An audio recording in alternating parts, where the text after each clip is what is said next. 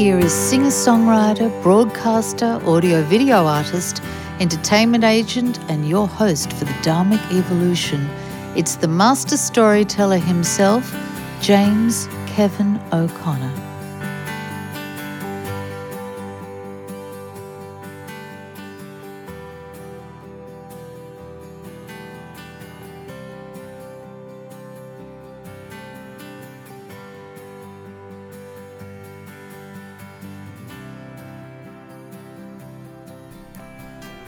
All right, glad to be back again with you guys on the Dharmic Evolution. We're going to New Jersey today, but before we do, is everybody here? Are you guys all in your seats? Headphones on?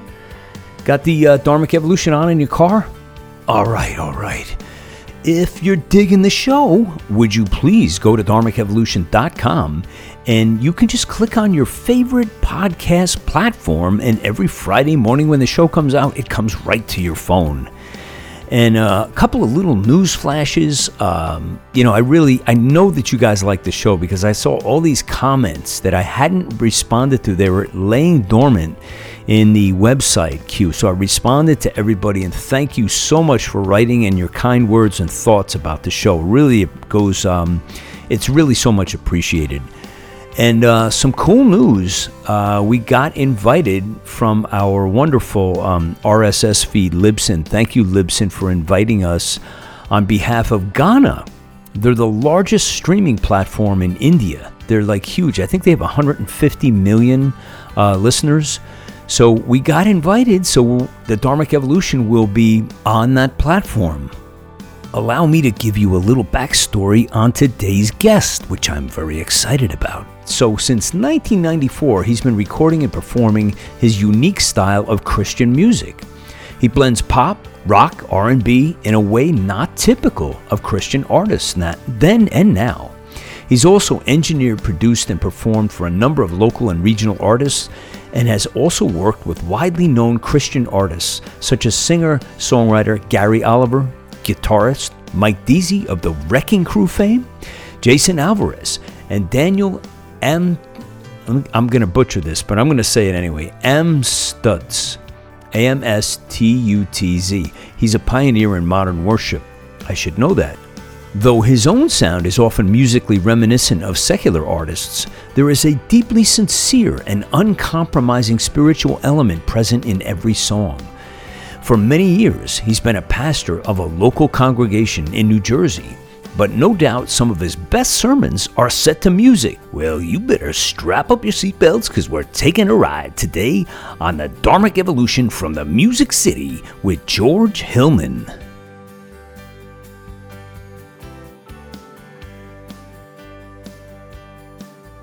George Hillman, welcome to the Dharmic Evolution. Great to have you on board. Well, thank you. It is great to be here. By the way, how did you come across the show? Just out of curiosity.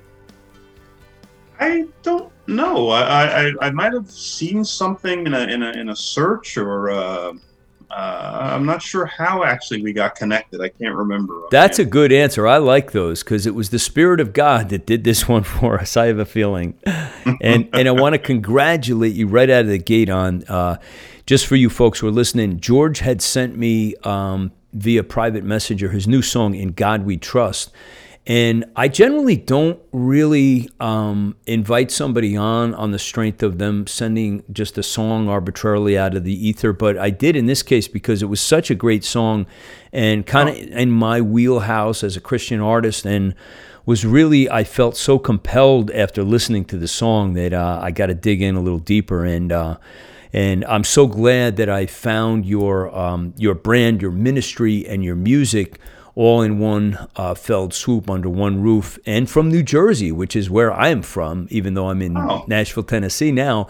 But yeah, glad to have you on board and to share your story with the world today. Thank you so much for having me, and I'm so glad we connected.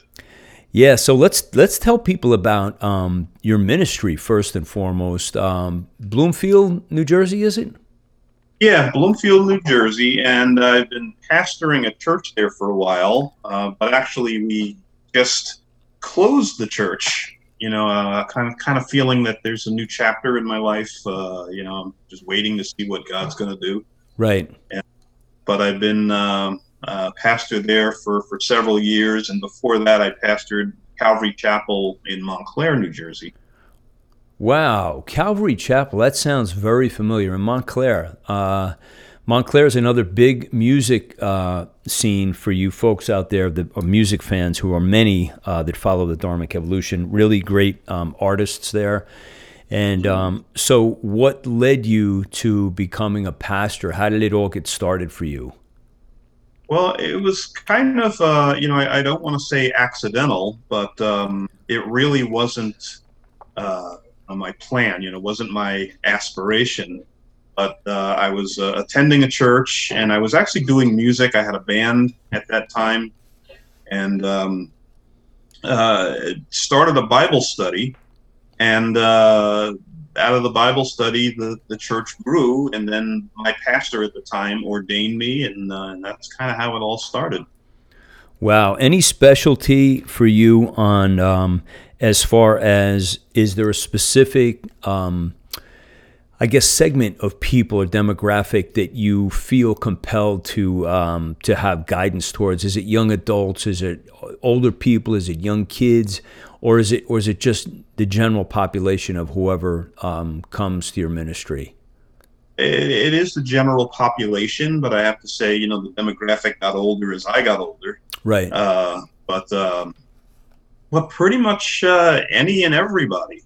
Yeah. And, and I have a real heart for people who struggle with church, believe it or not, because I was a person who had gone through many things as a church attendee. And I got to the point where I left one church and I literally said, God, I don't have a problem with you, but if I never set foot in another church, I'll be good.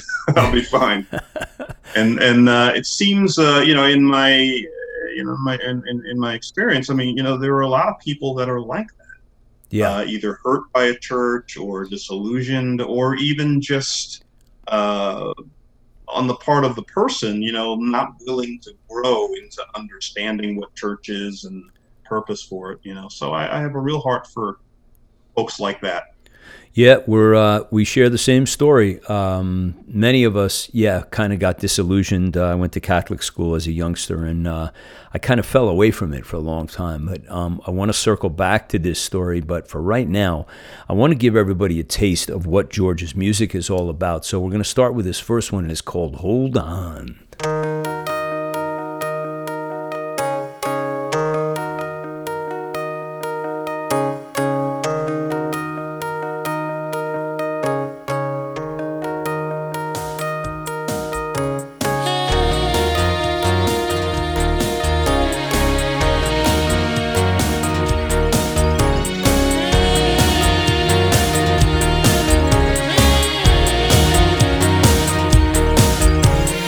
This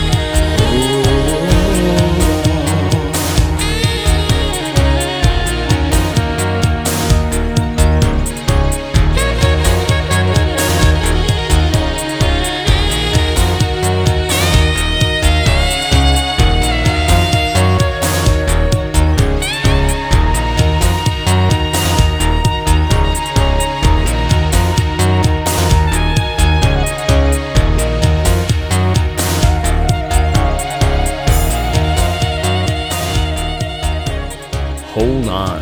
What a great song. Really great song. I love the sax in that. And you kind of have this, I don't know, it's hard to put my hands around your genre because it seems like a combination of styles. I'm hearing some R&B, I'm hearing some great rock, not rock in the traditional sense, but there's that edge in there, which I really, really enjoy. And you're great with your melodies, man. Excellent melodies. Oh, thank you very much. Yeah. So how did it start? I mean, like who were you listening to as a youngster growing up? Honestly, I just like music. I remember being, I don't know, must have been around maybe 10, 11 years old. We had a stereo, this was, I'm an old guy and I know I'm going to totally date myself here, but we had a stereo with, cassette and the two speakers. And I was just totally fascinated because almost by accident, I discovered like when you actually sit right between the speakers, there's some magical things that happen. And I used to spend hours literally just listening to the stereo. And my parents started buying me records and I had everything from Led Zeppelin to Stevie Wonder to, I just loved music. And I was fascinated by the process. I would sit there and I would listen and it's, I'm asking myself, why is that guitar over there? Or why does this sound like that? And just became very fascinated, very, enamored by it. And so musically, I have a lot of influences. Listening to a lot of rock and a lot of pop and a lot of R&B of the day, but also just from a technical standpoint, I was just really fascinated by the craft of making music and wanting to understand that. You mentioned a cassette. What is a cassette, George? For our younger viewers out there who they talk about records and discs and LPs and vinyl, like what is that, And I'm delighted that vinyl's been making a comeback over the last 4 or 5 years, which is really great. But so I guess what you just described, like sitting between a stereo, kind of conditioned you or maybe inspired you to be the engineer that comes with who you are. It's one of the many components that make up George Hillman. Of course, it's the artist, it's the singer, it's the musician, the player, and the engineer is a very important component because most of us end up in that camp. And I think it's a part of the building blocks that make us better musicians, like understanding that world and learning how to not revolutionize it, but kind of leverage it to make you be a better musician. And I think engineering helps you do that because it focuses on your shortfalls in the studio and little tricks and things that you can do to enhance your performances and so forth. So I think engineering is a great tool for people to pursue. Well, it is, and it's part of the process in that, when you write lyrics, there's a certain vibe and a certain thing that you want to communicate. Your chords, the same thing, the rhythms, but the engineering is a part of that, and that helps to get the message across. Yeah. Do you remember when Quadraphonic came out? Absolutely. That was Absolutely. You had to it was very short-lived. And for people who don't know, it's instead of stereo, they broke the band into 4 pieces instead of 2 pieces. So you went into a room and you just sat in the middle of the room and you had, you were surrounded by the sound. And now they have surround sound still and that it's kind of a different technology. But I know it was short-lived because who had an extra room that they could go in and sit and just say, I'm just going to be in here with my musical experience. I guess it wasn't very pragmatic, but it was probably very cool. I remember the band Emerson, Lake and Palmer used to play live in quad. They were like one of the few bands that delved into this. It was pretty interesting. Right. I remember all that. Yeah, but I think people go back to the good old sweet sound of stereo. I still have this experience when I'm mixing down and something on the board when I'm mixing a show is not in stereo, and I'm listening to this song and I'm distracted and I'm going, why does it not sound right? And it's, you hit the button and it goes into stereo, and that beautiful separation of, the horns are over here and the electric guitar is over there. There's nothing like it, Good set of headphones, yeah. Hey, want to do another one? This one I really enjoyed. I listened to this about 20 minutes ago, and this is called The Greatest of These. And you want to set this up for our audience? Tell us about this song a little bit. Absolutely. It very simple thing. I mean, obviously inspired, more than inspired. I mean, the words are pretty much directly from 1 Corinthians chapter 13. But it is an important thing, I think, as a Christian, to really understand not just the love of God, the love that He has shown towards us, also that as Christians, we really need to show love towards other people. And, it's a big subject. It's a great subject. And the song just, kind of came from that, really, just looking through that chapter and just looking at all the various things that, that are portrayed or shown to be love from God's perspective. And, of course, that feeling of, wow, I don't live up to enough of this. But really, that's what the song is. It's really just encouragement and just a song that was pressed on my heart, just that chapter. Great. Let's take a listen now. Here it is, Greatest of These.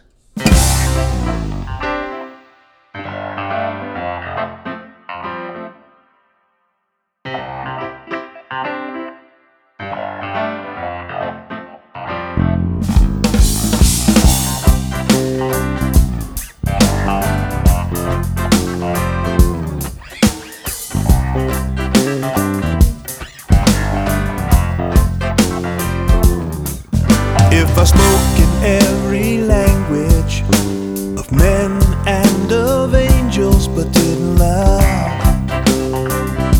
then it's just a noise. If I could prophesy and have all faith and knowledge but didn't love, what good am I? All we have will pass away, and only three things will remain: faith, hope, and love. Faith, hope, and love. Of these three things that do remain, only one thing stands above, and that is love. Whoa, that is love. And the greatest of these is love. And the greatest of these is love. And the greatest of these is love. And the greatest of these is love. Love, yeah. Love, yeah. Yeah. If I gave all that I had to heal the sick and feed the poor, but didn't love, then what have I done? If I could lead the fight and die for what is right, but didn't love, then what did I die for? All we have will pass away, only three things will remain: faith, hope, and love. Faith, hope, and love. Of these three things that do remain, only one thing stands above, and that is love. Whoa, that is love. And the greatest of these is love. And the greatest of these is love. And the greatest of these is love. And the greatest of these is love. Oh, the greatest of these is love. And the greatest of these is love. Oh, the greatest of these is love. And the greatest of these is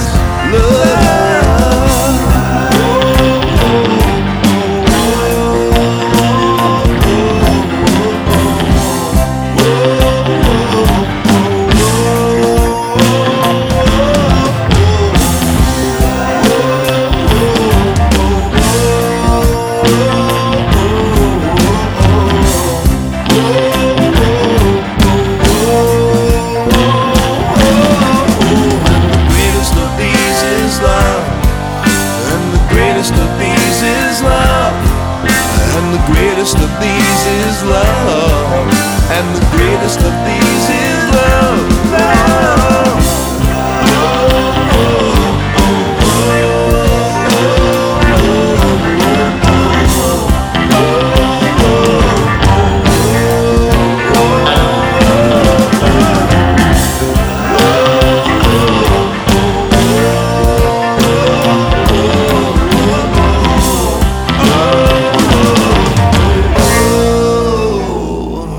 Yeah. All right. Greatest of these. Really enjoyed that. And can you take us in the studio for this?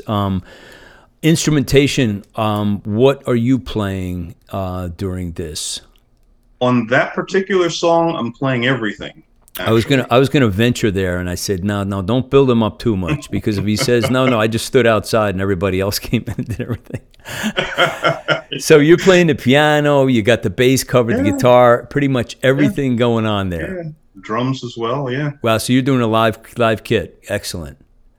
Yeah, well, it's not quite a live kit. A combination. I mean, I've actually fallen in love with the electronics. Yeah. And this is actually going way back before everybody was embracing electronic drums.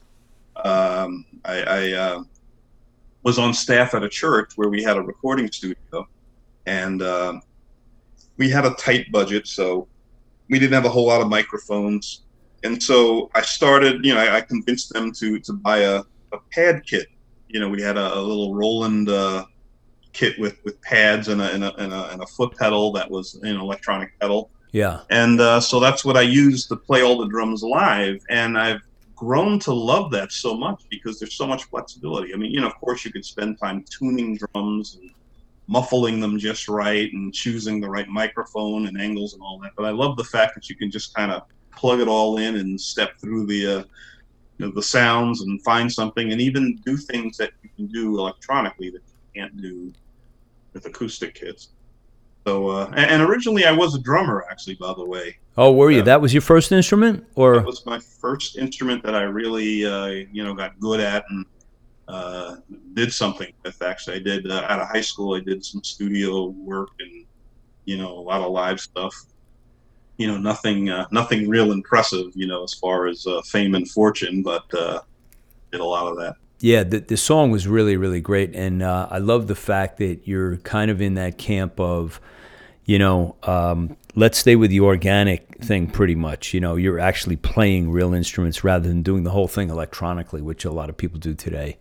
You can't beat the feel of that. Yeah, it's all feel, that's the beauty of music, really. So that's really, really great. When you growing up in New Jersey, as you have, I'm assuming you grew up in New Jersey. Yes, I did. Mm-hmm. You were going through bands and finding your style and everything through the years.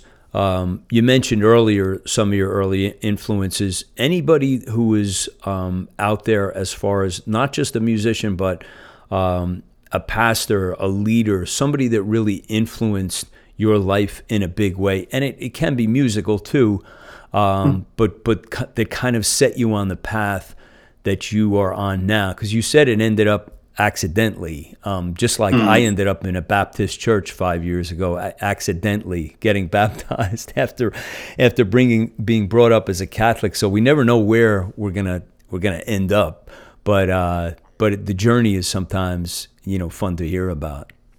Yeah, well, for me, it was really interesting. I was with this church where we had a band. We kind of toured locally and regionally, a lot of things in the New York area, a lot of concerts. And we were at this retreat center in upstate New York.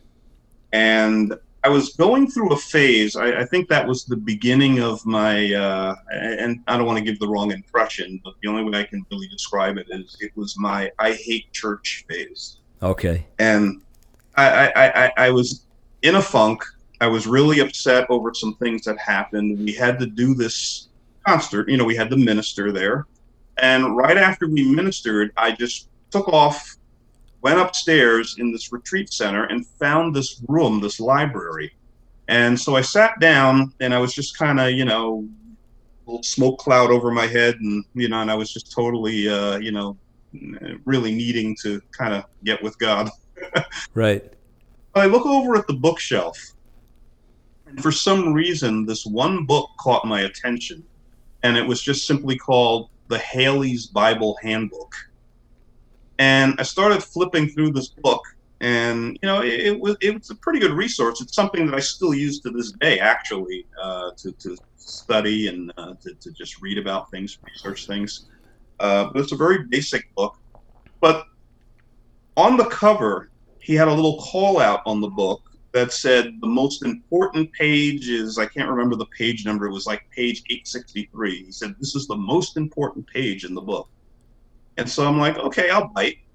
So I flip to this page, and he has a whole section in the middle of this commentary, in the middle of this handbook, where he just lays out a case for verse by verse teaching through the Bible.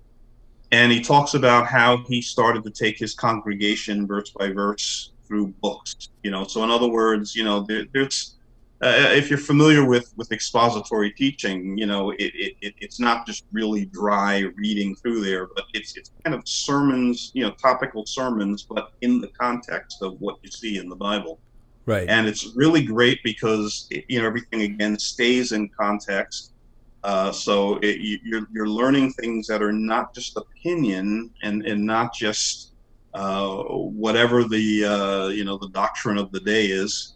But you're actually learning the Bible, and I was fascinated by it, and I was like, this is fabulous, but no church like that exists. Yeah. And so you fast forward a few years, I ended up in a church where they taught verse by verse through the Bible, and that was a big thing. I mean, that was a real life changer for me. It helped me as a Christian just to really have understanding, because we know scriptures. I mean, everybody has their handful of favorite scriptures, but sometimes I even find this to this day when I'm reading the Bible. I'll run across a scripture that I know like the back of my hand. I've preached it, but when I'm actually reading it in the context of the Bible, all of a sudden it's like a ton of bricks, like pow, like wow, and I really get understanding, and God speaks that way in the context, not just the verses, but the context of the verse. And so that was a life changer for me. Did you ever find that in studying, you'll be looking at a chapter that you've read, a verse that you've read multiple times, over and over, like hundreds of times, and then all of a sudden one day it's like it crystallizes in your mind, like this is the 1,000th time I've read this. And I just finally had that. Absolutely. It's like, what happened? Where was I all this time? Yeah. Well, that is the evidence of the Holy Spirit, because God will take things and, you might read it, but it might not be relevant to something, or it might not pertain to something or somewhere that God wants to take you with it. Yeah. But that is one of it's something that you can't really explain to people unless they too have that experience. Yeah.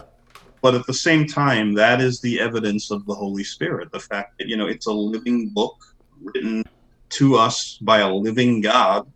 And, the whole thing is dynamic, and the whole thing is it's fluid. It's just something that's always speaking to us if we take the time to always stay in it. Yeah. I'm constantly asking his forgiveness for my humanness. Aren't we all? Yeah. Hey, this is a good time to play In God We Trust. Here we go.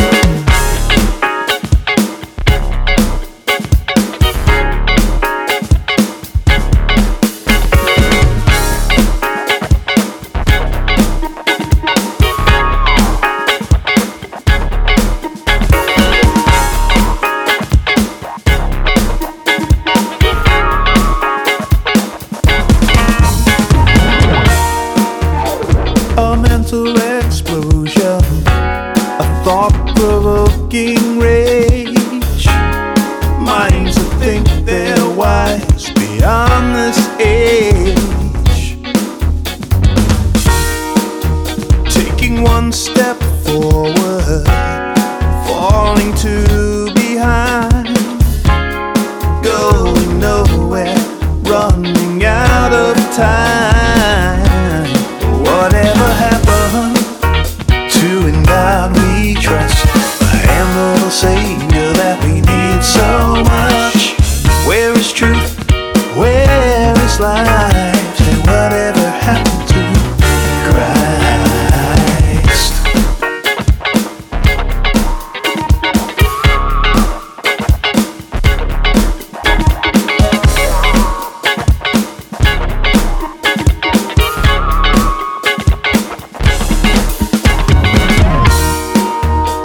The verbal contusions, the unrepentant lie, peace is passing right before our eyes. Well, you can cry on my shoulder, but that won't stop the pain. We gotta be bolder in Jesus' name. Whatever happened to in God we trust, the hand of the Savior that we need so much. Where is truth? Where is life? Say whatever happened to, whatever happened to in God we trust, the hand of the Savior that we need so much. Where is truth? Oh, where is life? Say whatever happened to Christ.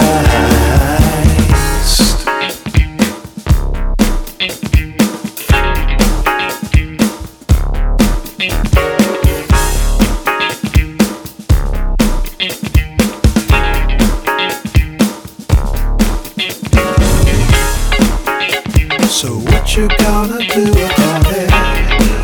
All upon His name. There's no time just to think about it. Just call on Jesus. Whatever happened to in God we trust, the hand of the Savior that we need so much. Where is truth? Where is life? Say whatever happened to, whatever happened to in God we trust, the hand of the Savior that we need so much. Where is truth? Where is life? Say whatever happened to Christ. In God we trust. Alright now. In God we trust. In God, yeah. In God we trust. Hey, in God we trust. Oh God, we need you. In God we trust. Oh, won't you save our souls? In God we trust. Hear us, God, we trust. We gotta get back to the cross of Christ. We gotta let go of the strain and strife. We gotta partake of the tree of life. We gotta get back to Christ. Gotta come back to the God we trust, the hand of a Savior. So much. Where is truth? Oh, where is life? Say whatever happened to Christ. All right, little bit of LL Cool J, Cool in the Gang. Got the Funk Master working it, baby. Ooh, I love that, man. Just from the first two bars, it was just, your feet are going. That was awesome. Really enjoyed that. Great song, Thank you. And yeah, I'm really excited for people to hear not only your music but that one in particular because it's such a good time. The timing couldn't be more perfect for Absolutely. A song. And as a matter of fact, I've been doing shows with that sort of a backdrop.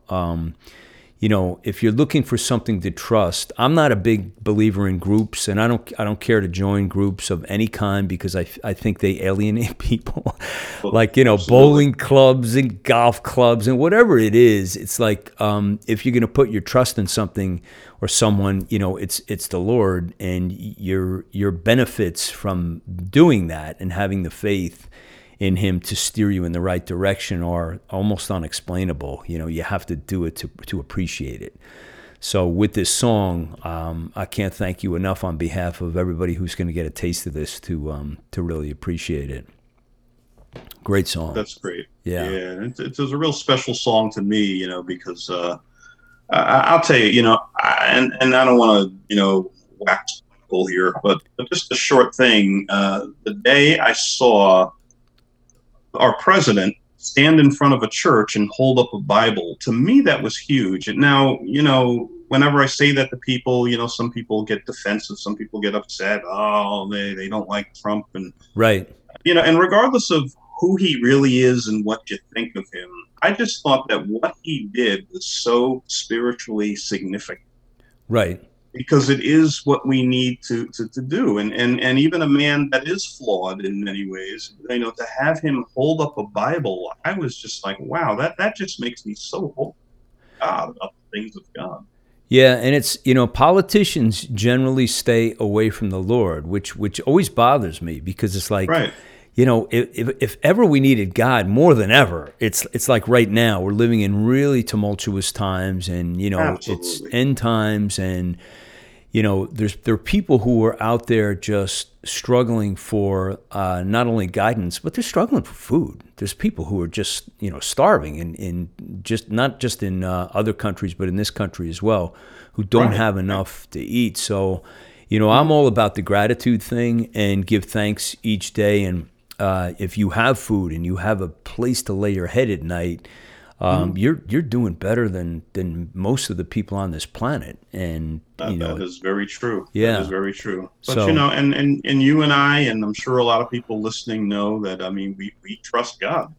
Yes. There's a lot of things that hey, we're grateful for our country. We're grateful for whatever candidate you happen to subscribe to. I'm sure in some way you're grateful for them or whatever they do.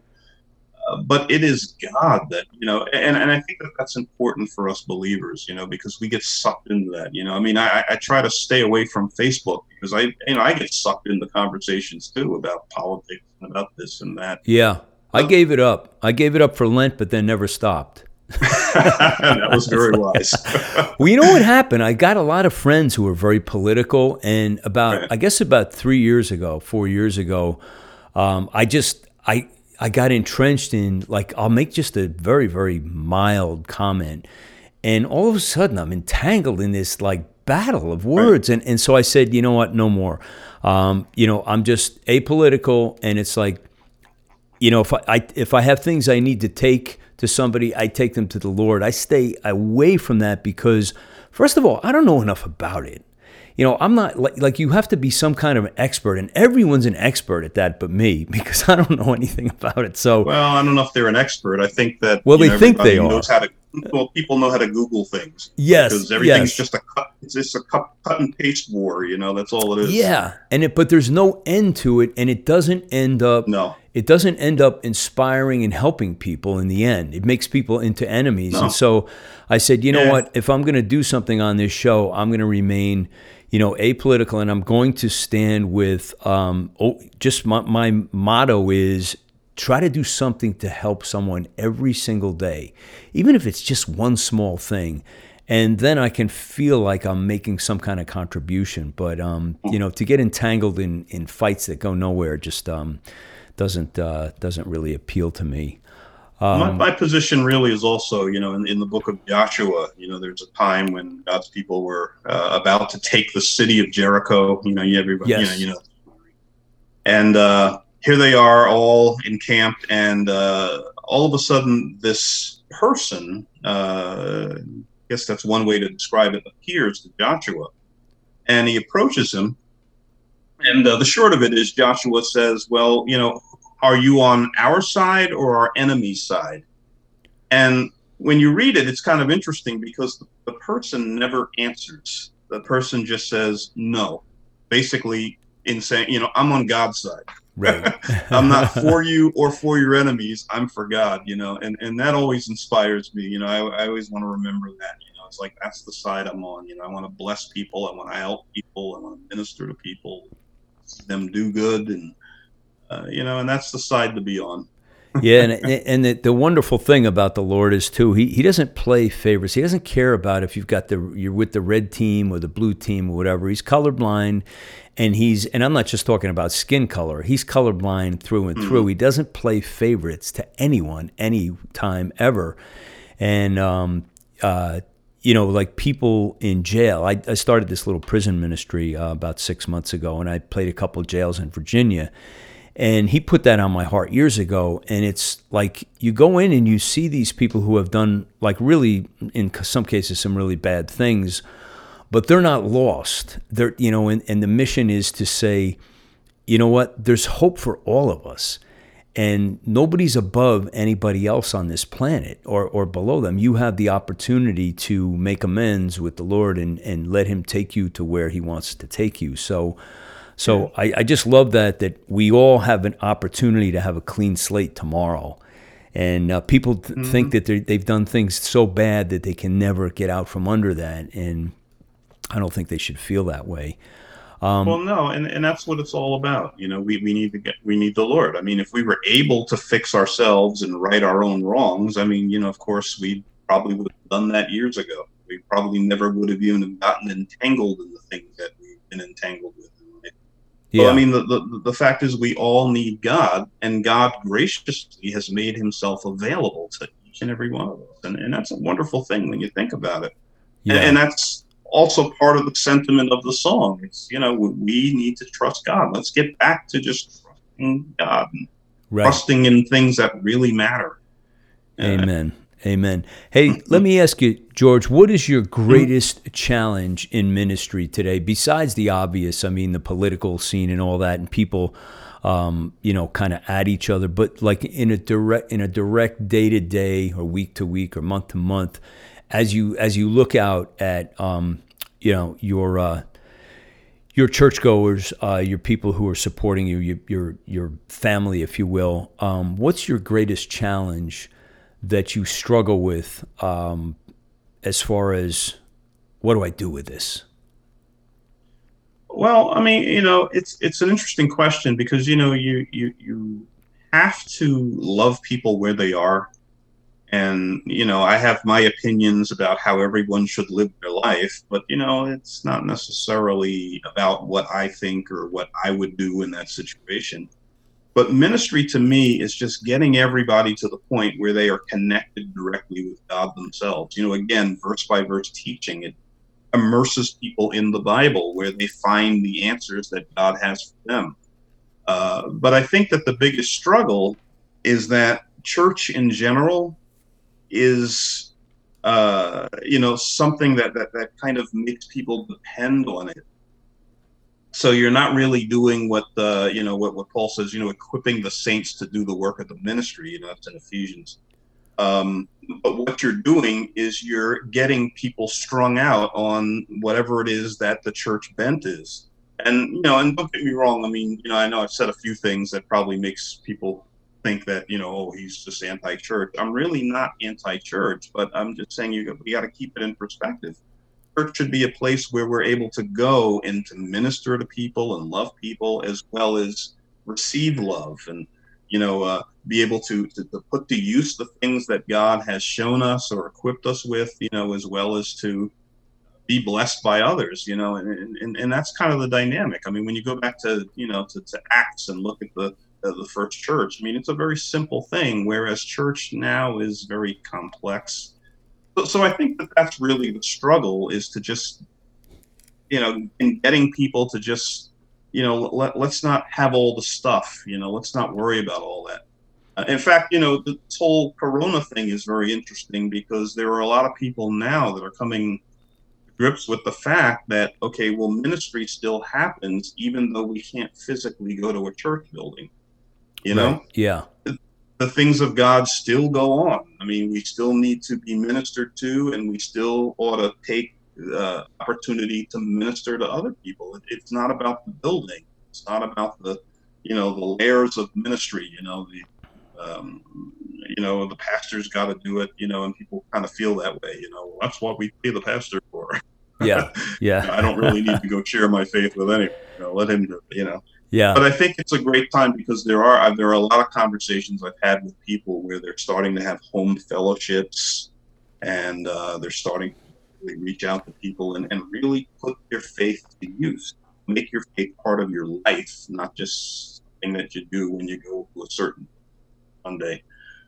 And so, so I think that's, to answer your question about the struggle, but also that's the good side of what's going on. Even with the New Testament, the whole backdrop of the New Testament is a persecuted church.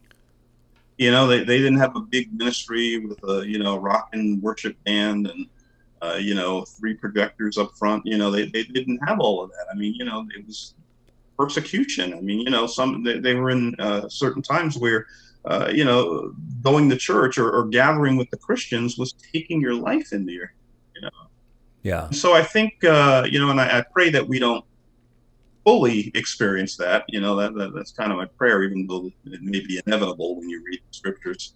But I think that, it's good for all of us to just sit back and say, okay, well, what is the faith about? And what does being Christian mean? What is that about? And just learn to do it in a different way. Yeah, I think having a, the relationship with the Lord is something that it just doesn't start like poof. It's just there. I mean, for some people, you hear stories of that's how it went, but I really feel like it's the commitment. It's the, for me, it's like every day. My first hour, I get up very early, and I spend, probably the first hour or near an hour in prayer every day. And it's probably the best part of my day because I become very centered and I become very guided because I allow the power of the Holy Spirit and ask the Lord for guidance and blessings every day because I obviously don't know what I'm doing on my own. And so I think when people finally, are brave enough to take that first step and then say, okay. And I think my job is to make them curious. This Dharmic evolution, I get a lot of people from India that follow this show because they hear Dharmic evolution. Hey, this guy must be. And then they find out I'm a Christian, who plays rock music, and go, what happened? How'd we get on this site? What is this about? Yeah. But I don't care. It's like, it doesn't matter, man. I just hope to make you curious. And then I've kind of done my mission. Hey, let's play this. Jesus said, be fishers of men. Yes, absolutely. Yeah. So that's what we're doing. Let's do this one. It's called Living Ain't Life. I love the title too. Here we go.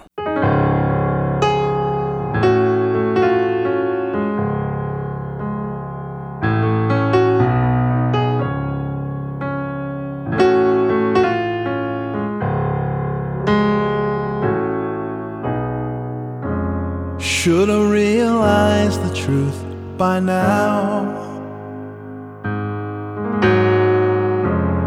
Always get so far away and never know just how. So much vanity in this life, it's a wonder one can stand. It took a broken heart for me to understand.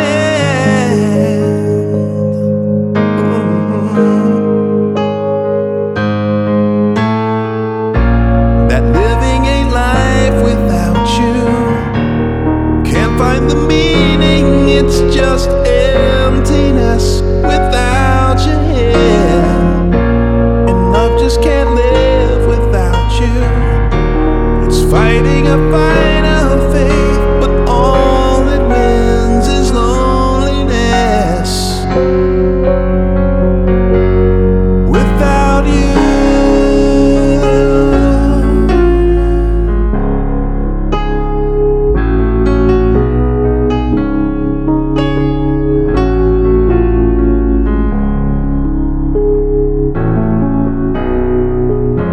should have listened to you long ago, but I couldn't let my weaknesses lay bare for all to know. So often I'd see the light and the pain just fades away. Oh Jesus, you know my fears and you won't let me slip away. Oh no. Oh, 'cause living a life without you can't find the meaning, it's just emptiness without you here. And love just can't live without you. It's fighting a fight of faith, but all it wins is loneliness. Without you, oh, yeah. Without you, oh Lord, oh, living a life without you can't find the meaning, it's just emptiness without you here. And love just can't live without you. It's fighting a fight of faith, but all it wins is loneliness. Without you,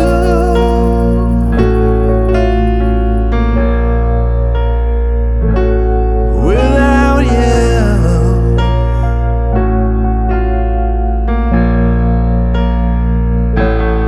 without you.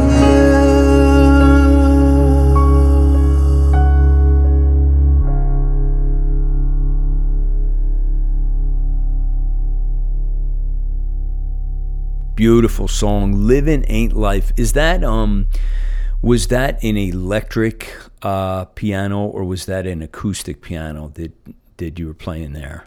No, it's a sampled piano. Is it? of some Okay. s- Yeah, Beautiful and tone. it's also layered with something else, like a electric band or something under there. It's a few sounds layered in there. Yeah, great title and great song, and the production is really, really awesome. Can you, for some of us gearheads, can you take us into your approach? Are you a Pro Tools guy, Logic guy? Like, how do you put your music together, George? Well, actually, I use Reaper, What is which I it? love. And Reaper started out. I mean, Okay. I'm still a poor guy, but I mean, it started with me because I was poor, and they have a real generous deal there where you can use the software pretty much forever for free. And then, I guess when you get convicted or or you just feel like you want to give back to the community, actually. You said it's called Reaper, Reaper? Yes. I haven't heard of Yes. that. Wow.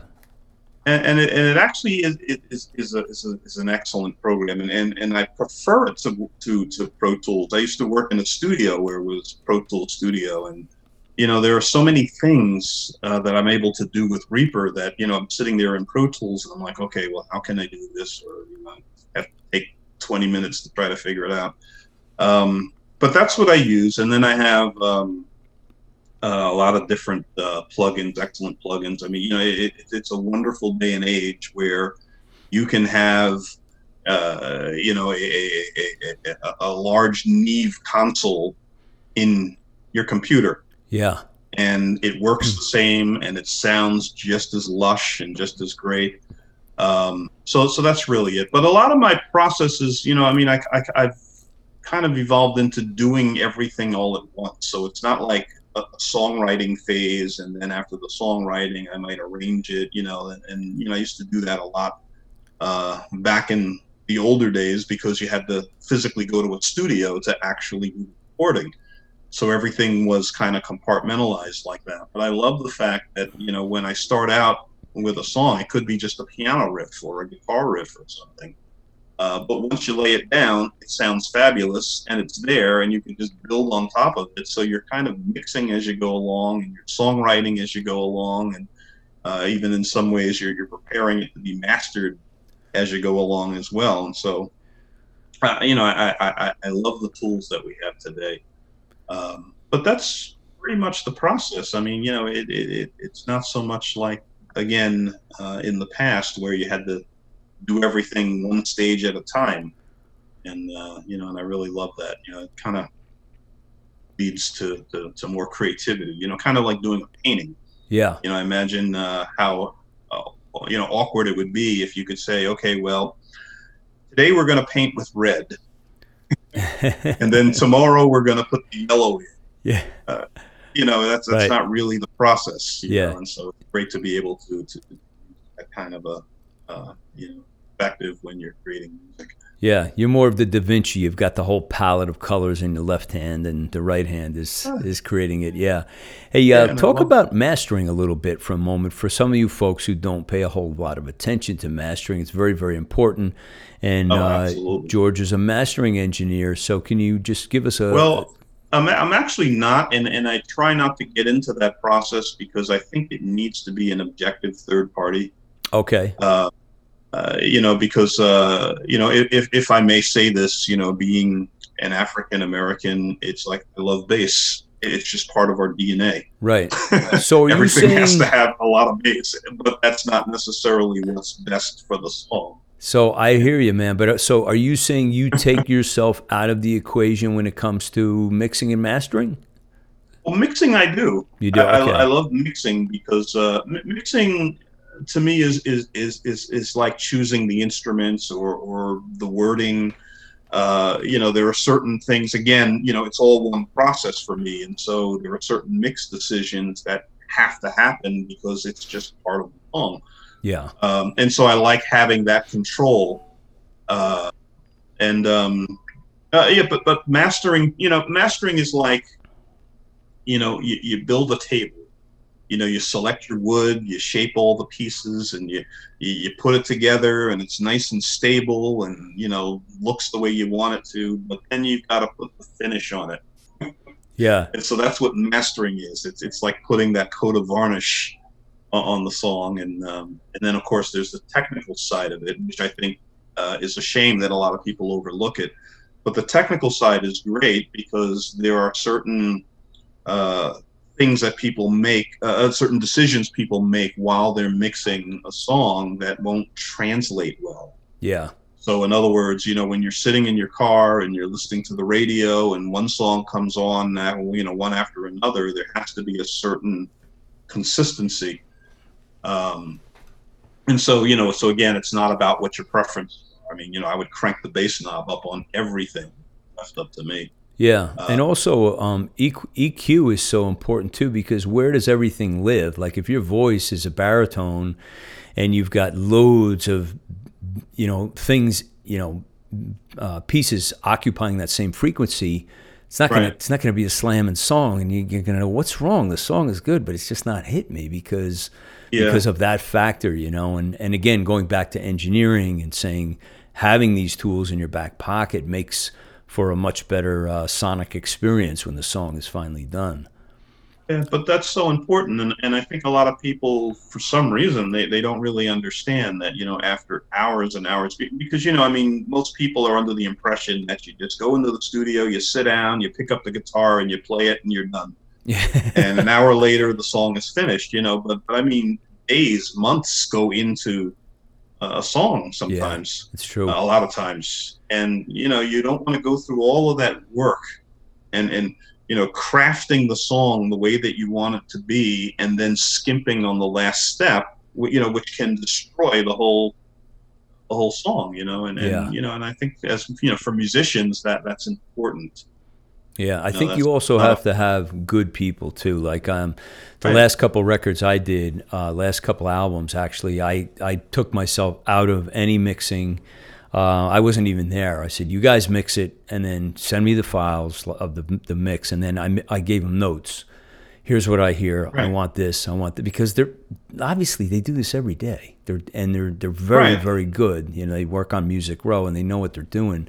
So I think sometimes it's a distraction for the artist. Plus, you know, if you're living with this thing day after, you wrote all the songs, you did all the vocals, you know, you came up with all the, you know, the piece, not all the pieces, but you pretty much had the vision for the song. It's like I've been too close to this thing. I got to get away from it, you know, to Yeah, appreciate there are times, you know, and you know, once in a while I'll call a friend to lay down a part, even though I could do it. You know, I just really again need that outside perspective.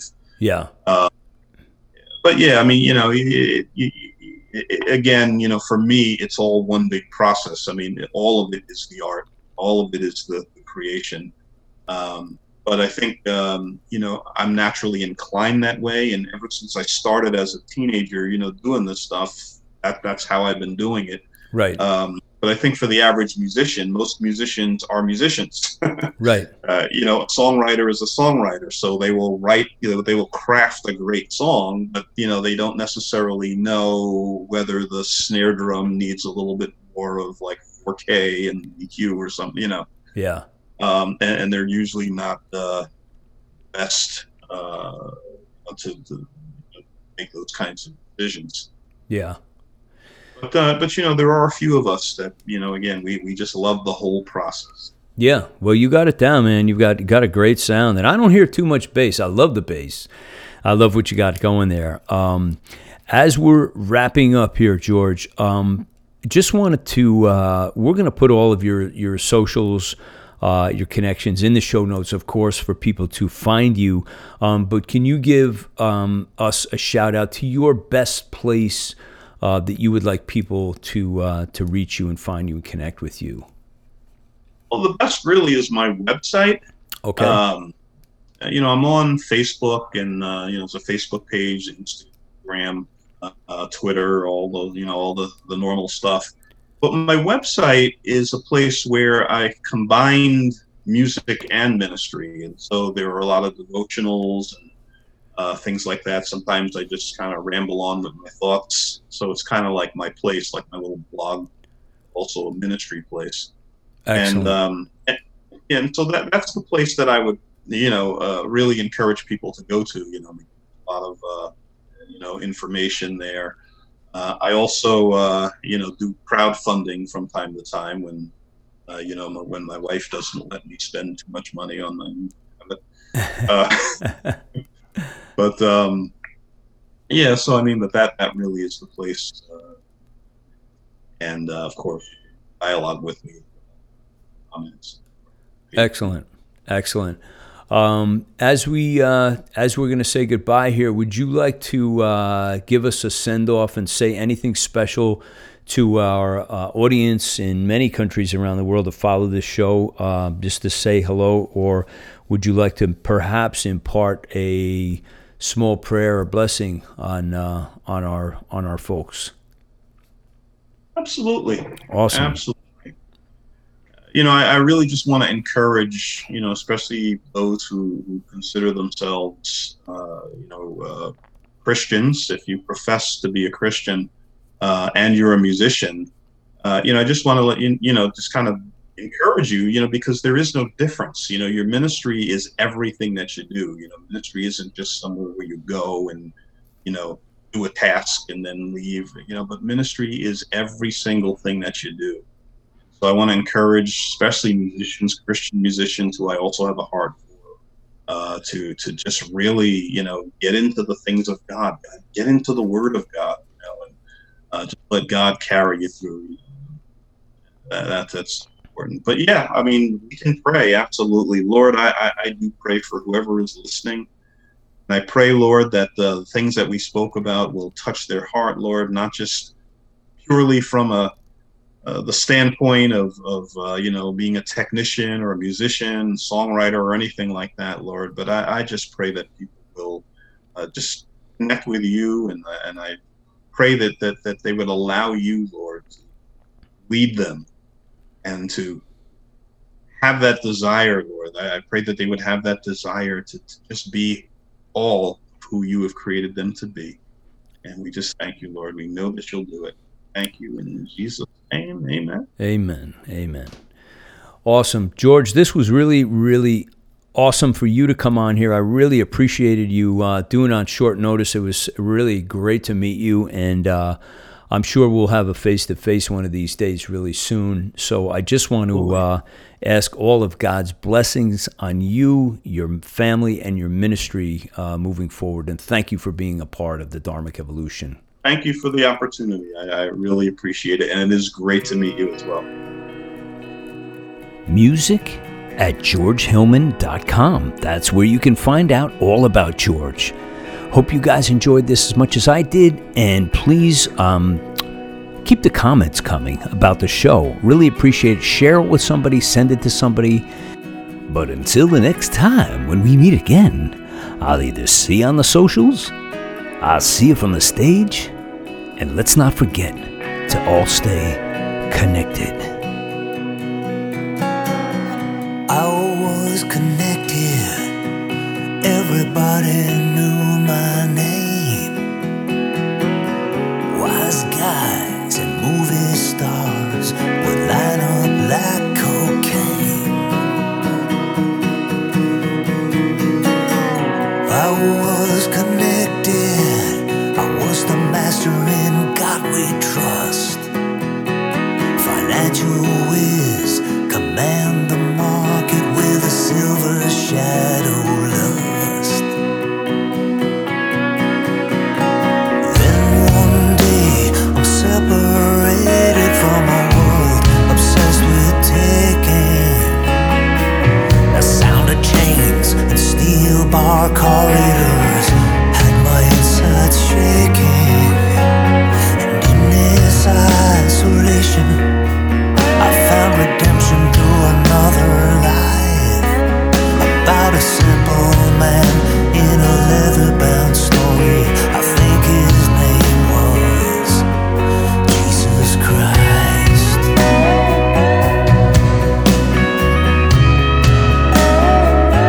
It's pure white light.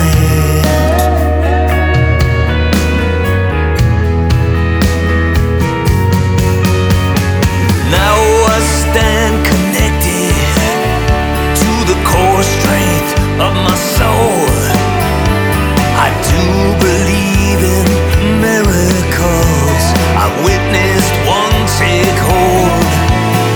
Thank God I am connected to the love and the purity. I see it in the light in my daughter's eyes, reflected back at me. Thank God I stand connected. I can feel it every time I breathe.